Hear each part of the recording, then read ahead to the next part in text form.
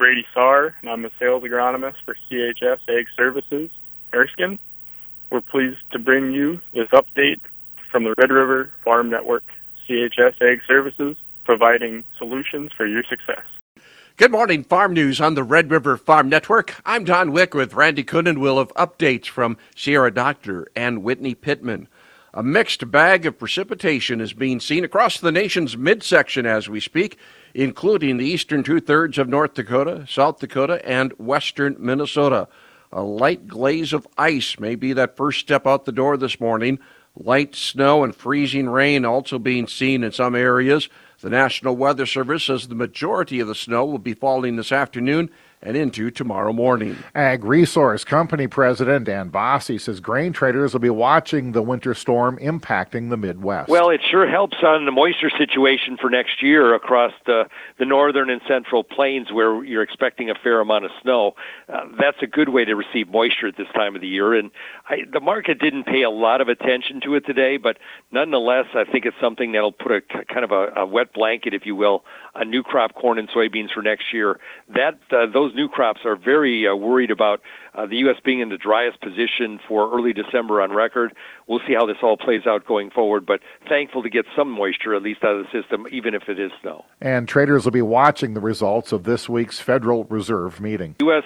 Central Bank coming out Wednesday with another rate hike.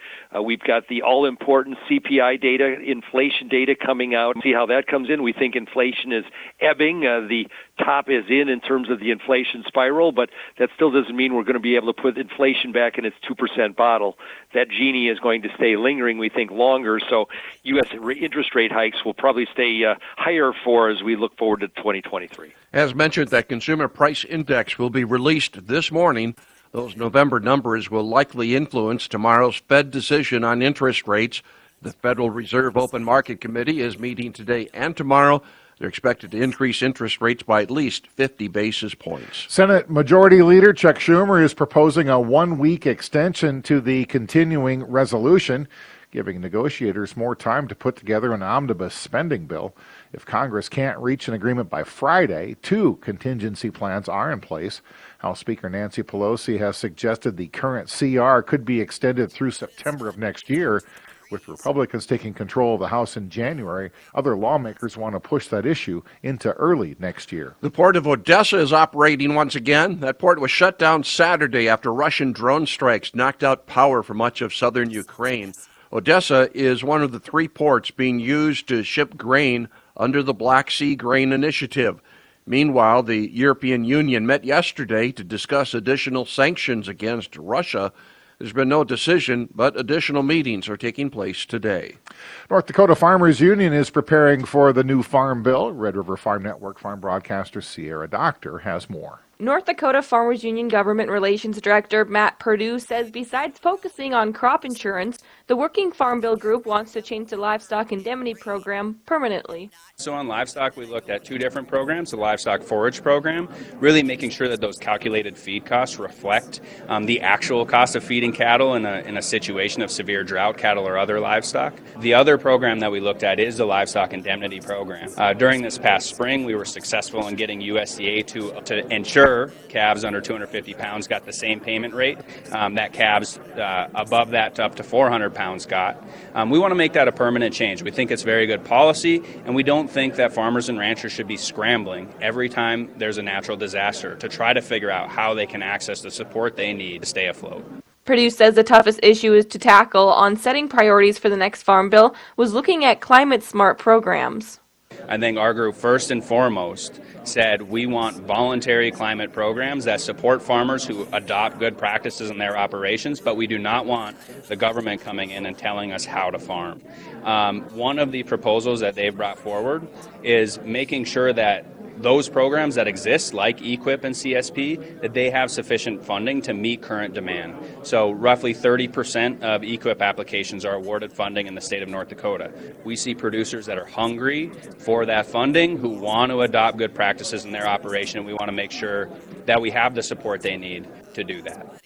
Reporting agriculture's business, I'm Sierra Doctor on the Red River Farm Network. Executives from the Union Pacific Railway will face the Surface Transportation Board today and tomorrow. The UP issues more traffic embargoes than any other Class 1 railroad. The number's gone from less than 30 in 2017 to nearly 900 this year. The UP does not serve the Red River Farm Network area, but does have lines moving from the Twin Cities to southern Minnesota. This is the Red River Farm Network. Tuesday farm news on the Red River Farm Network. Agriculture Secretary Tom Vilsack has announced an investment of $325 million for 70 climate-smart agriculture projects. Vilsack expects at least 60,000 farmers to participate in one or more of those projects. More than 25 million acres will be engaged and involved in projects across the country. All sizes of farming operations involved, all commodities, all methods of production, and projects in every single state of this great country. Tax planning is something that should be done year-round, but NDSU Extension Farm Management Specialist Ron Haugen has a list of tax planning items to be aware of. First is the government payments received this year. Well, the payments that we got in 2022, those they were called the emergency relief payments. Those actually were from disasters of previous years. So those must be reported this year. You can't defer those. That's something that's there's a lot of gray areas in the income tax law, but that's definitely black and white there. You cannot defer those. Accelerated depreciation machinery purchases are also tools to adjust income. The 179 expense where you can write off equipment, that's still in place, and that's indexed up for inflation then. And so that's something to be considered, as well as this is the last year of the 100% bonus depreciation, where after you do a 179 expense, you can still do 100% bonus depreciation. And but that's scheduled now, provided Congress doesn't change anything. It's scheduled to phase out. So in 2023, it's going to be down to 80% and then keep phasing out. Solutions to big problems sometimes have small hiccups to work out. Red River Farm Network farm broadcaster Whitney Pittman has more. New and expanding small to mid-sized meat processing facilities in the U.S. continues. Koima and Verilix Brad Koima says he's happy to see the expansion, but that with cattle numbers down due to drought across the country, he's hoping supply remains steady enough to maintain success. I think it's awesome that they're expanding. I think it's awesome to have more smaller plants. We've all had struggles dealing with the big four, can't get a bid out of them or whatever. So it's nice to have more competition for the producer, of course, and I'm delighted to hear about it. I worry that their timing is not great because if you're going to go into tighter supply, there's so many cattle to go around, and bigger, unfortunately, does have its benefits. Koima explains that marketing will play a big role in the success of expanding smaller packing facilities. I hope that all the smaller people can make it. I think there's going to be some challenges for them, procuring cattle when these numbers get a little tighter. But, if they can find a way to sell it, maybe it's a typical deal where you buy some good cattle from like these producers in this part of the world, and you can sell it that, hey, this is high choice and prime. This is worth a little bit more. Maybe it'll be fine. But I think there's going to be some struggles with the supply side of the thing. Reporting for the Red River Farm Network, I'm Whitney Pittman. Thanks to Mother Nature, weed control was difficult this past year. Syngenta Technical Development Lead Dean Grossnickel says that will impact weed management in the year ahead. We know that we got probably a bigger weed seed bank to deal with because we were challenged in our weed control. And so what that means to us is we need to probably think about going with a more stout residual early on. And again, hope we get that timely rain to get it incorporated. And then we want to be out there in a timely fashion to get that overlapping weed control to take us home. And really, to me, that means, having those stout residuals up front. Grossnickel says this concept works for multiple crops. For like the sugar beets and what have you, it's understanding, making sure that you're timely out there with those residual products and whatever you can use post-emergence, and having diversity in application, whether it be with a cover crop sometimes or cultivation, some other form of complexity to help control some of these tough to control weeds. North Dakota State University Extension livestock specialists are advising producers to pay close attention to their animals with this winter storm system coming. Producers need to make sure the provided feed is meeting energy and protein demands of the livestock. And with substantial snowfall in the forecast, be sure animals have access to food and water. Livestock that are grazing cover crops also may need to be supplemented with extra forage. Reporting agriculture's business, this is the Red River Farm Network. Welcome to Inside Agriculture on the Red River Farm Network. The pain from the agricultural labor shortage is being seen at all levels. CHS Senior Vice President of Enterprise Customer Development, Gary Halverson, says that's due to the baby boomers who are leaving the workforce. Right now, I think in the U.S. we're short 70,000 truck drivers. In 5 years, we'll be short 160,000 truck drivers. There is no solution to finding the human capital, the bodies that it takes to do those jobs. To retain and recruit employees, ag companies must offer competitive salaries and benefit packages. Beyond that, the millennial generation really wants a purpose-driven organization. And so for us, our purpose is creating connections to empower agriculture, and that resonates well with that generation. And that's a generation that grew up with Harry Potter, right? So they look at the world as, teams of people, and we'll all work together.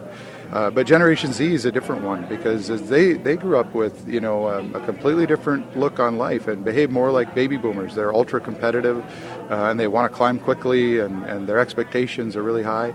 Halverson says ag companies are also looking at technology to help fill the gap in the labor market. According to Westbred Regional Account Manager Peter Comas, wheat seed decisions are being made earlier and earlier. It's really helping them understand what's best for their farm, how to manage those acres, and advice, spreading out their risk with multiple varieties across their farm, what to fit on what soil type next year. Place this variety there, place this variety here, and definitely decisions are being made earlier about that. So that's really cool to see that wheat is starting to be thought about as a huge crop and not just a rotational piece of their farm. Comas says 2023 could be a big year for wheat producers. Wheat had a phenomenal year in 2022 across all of the northern region, which is North Dakota, South Dakota, and Minnesota. We had some late planting, but man, the wheat just really shined from north to south, to east to west, all the way across the states, especially up here in that northern valley area. So wheat's going to have another big year. Checking markets this morning, Minneapolis wheat 7 3/4 cents higher for March, 9.24 the quote. May 8 3/4 higher. Chicago wheat for March at 7.60, 5 1/4 better. Hard red winter wheat March 6 3/4 higher. March corn 6.50, 6 1/4, 2 1/4 higher. July 2 1/4 higher as well. January soybeans 14.68, that's 7 1/2 higher. March soybeans 7 cents higher at 14.72 1/2. Checking the farm calendar, the Dakota Innovation Research and Technology Workshop, the DIRT Workshop, is going on. Started yesterday, continues through tomorrow. That is taking place in Fargo. Also, as we look to the farm calendar, the South Dakota Cattlemen's Association hosting the annual convention and trade show. That's underway right now in Pierre, South Dakota. And on the farm calendar, take note, Ranchers Night Out is coming up in Devil's Lake. That will be Thursday starting at 5 p.m. They'll have a free supper, and then the meeting at 6 p.m. They'll talk about feed rations, supplementing the hay crop, and forage options on subpar ground. Ranchers Night Out in Devil's Lake at Lake Region Livestock. Be careful of the roads this morning. Do take care. This is the Red River Farm Network.